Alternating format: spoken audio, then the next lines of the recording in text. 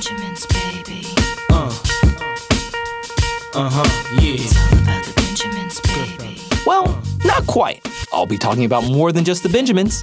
Welcome to FinTech Beat, where finance, technology, and policy come together. I'm your host, Chris Brummer, and the future of finance is now.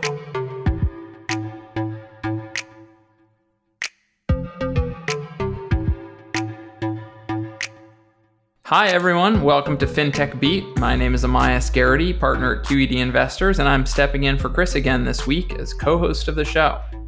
The last 5 years have been a boom time for FinTech. There have been hundreds of unicorns, and everywhere you looked, it seemed like someone had made a boatload catching a wave on the hot new investment theme. Now, however, the economy is rapidly changing, with turns in both stock markets, housing, and perhaps even GDP growth that are giving pause to just about everyone. So this is a perfect time to dig into what this means for FinTech and for you. We're lucky to be joined today by Brian Barnes, the founder of M1 Finance, an investing platform that combines self-directed investing with automation and a long-term focus. We'll start by getting his perspective on what's going on in markets and what he's hearing, and how M1 is helping their customers make sense of these turbulent times. M1 isn't a household name yet, but it's been an American success story, raising over $300 million, hiring hundreds of employees, and reaching unicorn status. Brian also has an interesting view of fintech and banking. One interesting example of this view is that last year, Brian took the highly unusual step of buying a tiny Minnesota bank to help position himself for the future of finance.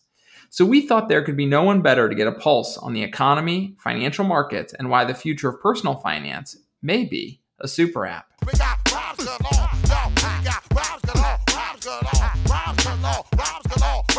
Brian Barnes, welcome to the show. Thanks for having me.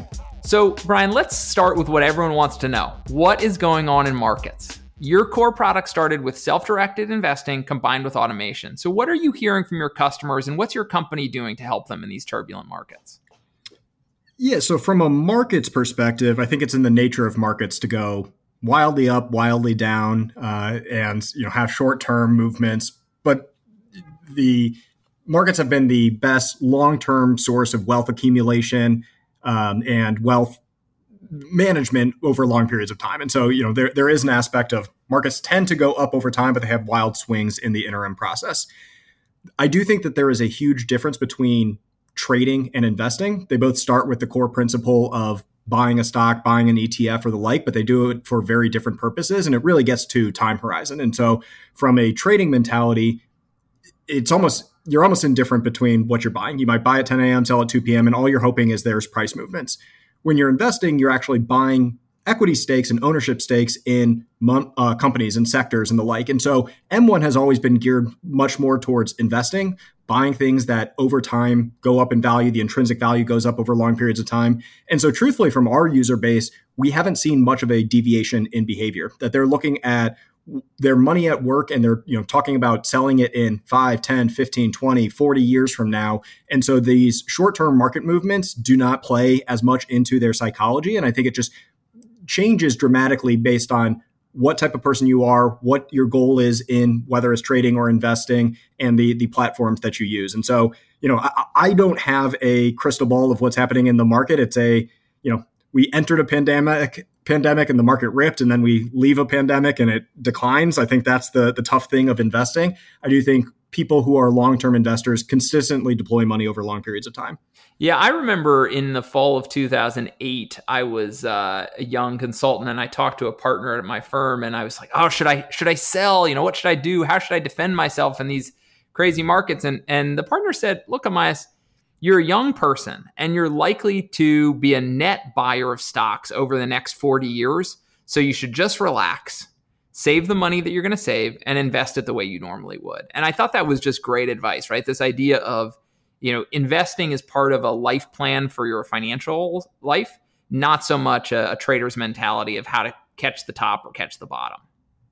Exactly. We think of financial wellness in a very similar vein to physical health or physical wellness. And it's one of the things of You don't get fit by exercising once really hard. You don't get thin or healthy by eating a good meal once. You do it via systematic behaviors employed consistently over incredibly long periods of time.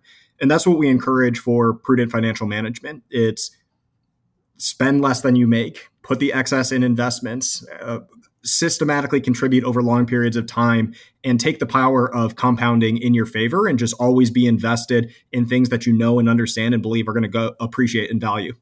But Brian, it can't be that all of your customers are just as unflappable as you are. So are you guys getting, folks chatting into your app, trying to call you? What are those messages like in these markets, and how are you interacting with your customers? Yeah, so M1 now manages about $6.5 billion on behalf of 500,000 people, and so that's a big enough user base that you're going to have the entire spectrum of people who are calmer than I am to the people who are freaking out and worried about what's going to happen with their money. By and large, from a macro perspective, people are upping their deposits, and a lot of M1 is based on personalization and automation. And so people have recurring deposits every 2 weeks that drips into their custom stock or ETF portfolio. People are continuing that. Not many people have shut it off. People are bringing things forward. And so they're, instead of planning on contributing X amount in 6 months, they're doubling the amount and plan on, deploying it in the next 3 months. And so from a, M1 user base perspective, we see people taking a little bit more of the perspective of buy the dip as opposed to worried about market fluctuations. So zooming from the kind of M1 consumer now to M1 as a representative of a very exciting fintech environment, what do you see or what do you expect in terms of the feedback loop between what's been happening in the stock market and how that's going to, affect the crowning of unicorns or the life of these very fast-growing fintechs over the next couple of months and years?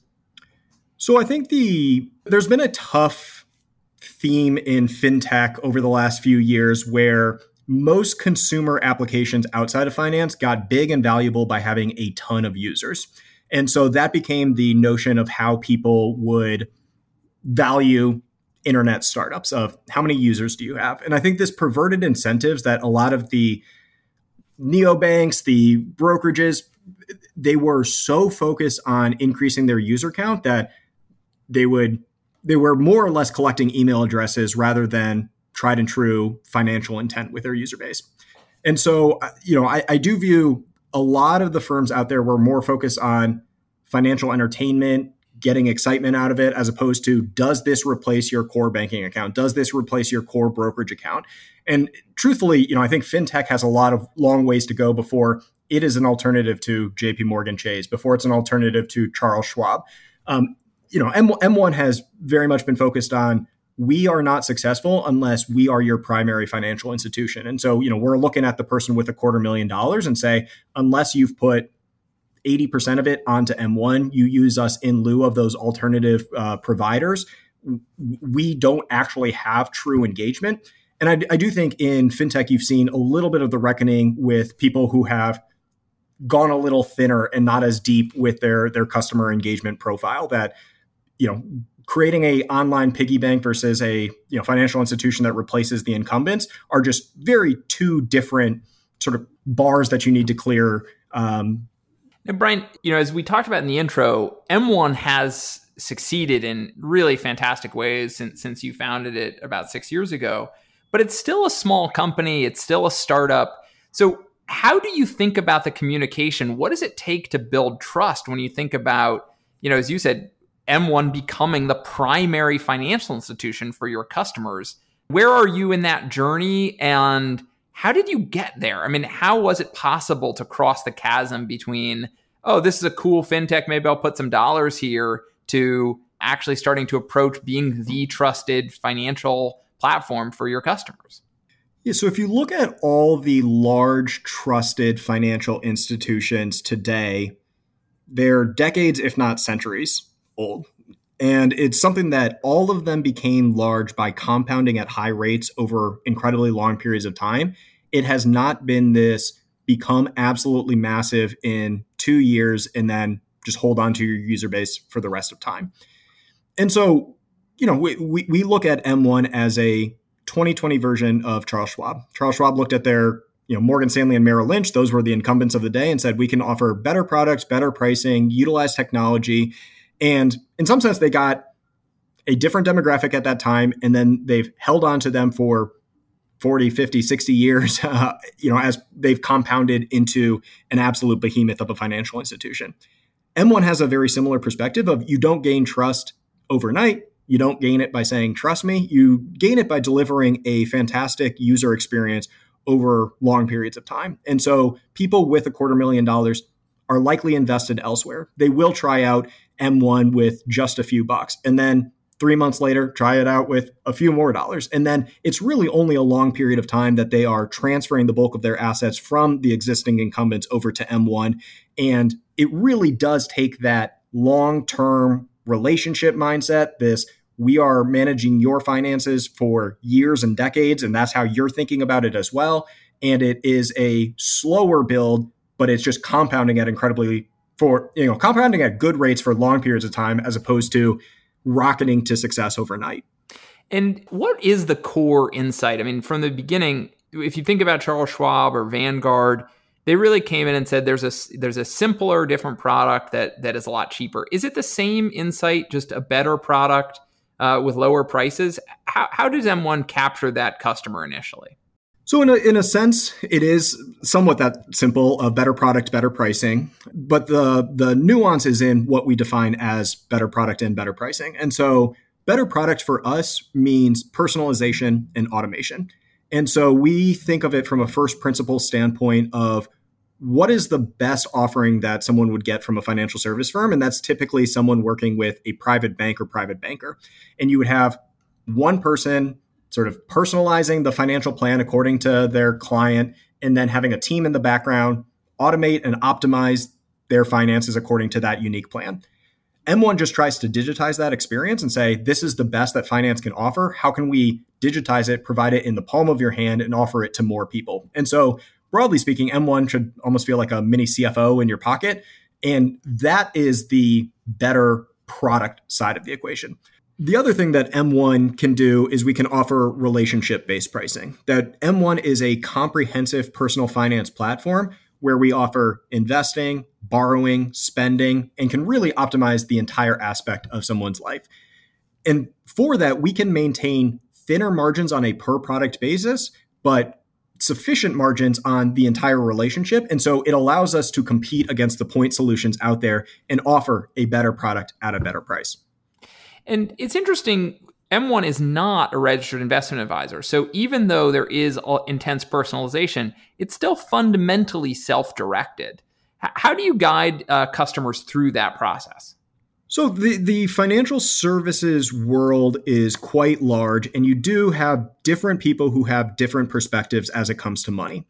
Some people hate it. They don't want to touch it. They want to outsource it completely, and truthfully may want white glove services associated with that. And so they will typically go to a wealth manager and, just hand their money over to this person and say, you do what's best for me. And presumably they also get to play golf with that person. Is that They get a nice steak dinner, golf. Yeah. When the markets go down, they get to call in and scream at someone. So, that's the service that a wealth manager provides. Right. There are a lot of people who say, I'm interested in finance. It's my money. I've earned it. I have a perspective in what I want to invest in. I have a take on what I think the world is going to look like in the future. And for that, they really just want the best tools available to enact their choice, where previously you had to have 7 screens up and be a day trader. M1 puts a very powerful, robust platform in users' hands where they can enact relatively complex strategies, but they can do it simply. And so we gear much more towards the person who says, I'm a self-directed investor. I have a perspective in where I want my money managed. I want to make choices, and I might want education and information, but I am ultimately in the driver's seat as opposed to outsourcing this completely. Yeah, I mean, it makes sense. I think about the gap between intention and action in my own financial life. So I've got Vanguard index funds. Well, I think that I should rebalance those over time, but how often do I actually do it? And I assume that part of what you do with M1 is you allow someone like me to express the intention, but then you do the automation so that you really close that gap between what people want to do with our financial lives and then what they actually can do. Exactly. It's one of the things that if you have to remake the same decision over and over and over again, life just gets in the way. And sometimes you forget, sometimes it's just not worth the time and energy. And that's where a software platform is perfectly suited to take a personalized plan. You can say, here's how I want my money managed. Keep doing this until I tell you differently. And then software does what it does best. It just enacts the same thing over and over and over again. And so the nice software thing is never gets bored, Brian. It does not get bored. Yeah, it doesn't get tired, doesn't take days off, no vacation. So, it's the nice thing is any dollar that comes into your account or the M1 platform just gets routed according to that plan that you've already set up. You don't have to think about it. The beneficial behaviors are happening in the background of your life, and you can change it at any given time, but we will automate what your plan is until you decide to change your plan. And people shouldn't be changing their financial plan all that frequently. So shifting gears from this software-based investing to the unusual choice of buying a community bank in order to build the future of finance. Tell us about that theory. Why buy a community bank and why do it personally? So why buy a community bank? Was talking about M1 views itself as a 2020 version of Schwab. Better product, better pricing, better technology, and will compound into a very large financial institution. We think it's very difficult to believe that you become a large financial institution and you're not regulated as one. And so in the investing and borrowing against investment realm, that's broker-dealer, that's investment advisor, and we are regulated as such with that. In the deposit realm, the payments realm, the lending realm, that's all regulated by a bank. And so over time, M1 wants to be this vertically integrated, own the technology, the regulatory stack, such that we can customize the experience and really deliver the best value prop to our customer. And we're not reliant on external third parties that drive our decisions.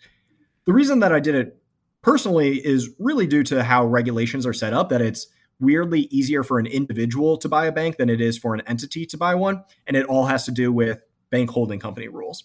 And so it was a little bit of an esoteric, opportunistic thing that if I bought this bank, I could start investing in the technology to support the M1 products and features. And it really allowed us to deliver more banking experiences early into our evolution than having to do the very large, arduous task of becoming a bank holding company. I often meet founders who like the idea of being a bank, but relatively few go down that path. I mean, the analogy that I have in my head, Brian, as a parent is it's like the difference between having a nephew or a niece. They're fun to hang out with. You sort of get the feel for, they occasionally have tantrums. And then when you actually have a child and you've got to deal with them, whether vomiting at night or waking up in the morning. So how has that been? Is that a good analogy for the difference between, working with a bank partner and actually owning a bank?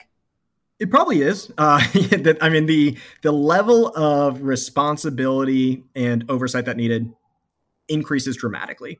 But I do think it's an apt analogy in the other way of you can't say that you want to be a parent and only watch your siblings' kids once every 3 months. And so, it really depends on how committed you are to building a financial institution. And there is an aspect of, with the bad and the vomiting at 3 a.m., there's also good that comes of it. And you get to sort of experience all the aspects of being a parent. It really is the control of your own destiny and the ability to put the things into place that have impact years from now, 5 years from now, 10 years from now, 15 years from now, we think is just very fundamental to what we want the story of M1 to be. And that story, you're talking about it in really long-term view. So let's talk about M1 when it grows up, as it grows up. I often have heard you talk about it in terms of a super app. Is that the vision? And how does a super app compare to the vision of becoming this generation's JP Morgan? So I think if you take JP Morgan, they have range of offerings from the consumer bank of Chase, and then they have a private client experience for the wealthy, and then they will bank sovereign countries and the like. And so they're a huge financial institution, and there is not a financial product that they cannot offer their client and they cannot optimize for their client. I do think JP Morgan starts first with a human and then has technology to back it up. And M1's flipping that on the head and saying the financial firm of the future will be primarily digital first, and then it will have supplemental humans if something esoteric happens where it's sort of outside the confines of what you can reasonably automate or handle. And so it's really, we think in 10, 15 years, the primary way that people will interact with their financial institution is via software application on a phone, on a laptop, whatever it may be. And, then if they have a unique situation, they can talk to a human, but we just are building that foundation layer to be that digital first application and that CFO in your pocket from day one, as opposed to trying to migrate the very retail branch heavy, the human intensive heavy incumbent situation to where we think the world is going. Yeah, at some level, it's a lot easier said than done to flip from humans first to code first, but that therein lies the challenge and the opportunity. So Brian, as we wrap, 6 or so years ago, you sat down and thought to yourself, you know what I should do? I should start a fintech. 6 years later, that's been fantastically successful, but there are thousands of people across the country who are having that same question, that same conversation with themselves. What do you think about the market right now? Are there fintechs that you think can be started successfully, or should everyone just come work for M1 instead? How do you think about starting a fintech these days? So selfishly, I think everyone should come work for M1 and use the platform that we have to sort of accelerate the future of personal finance.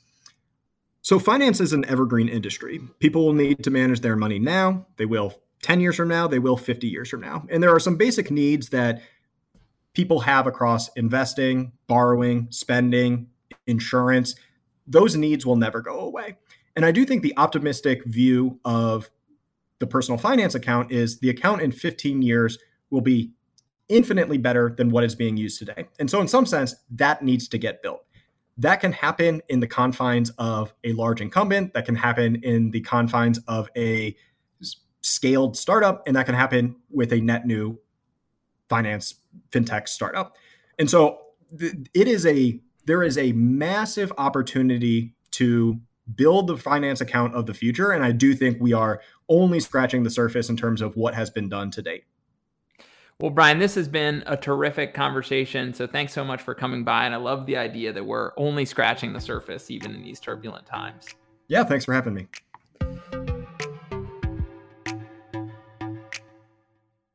The difference between trading and investing.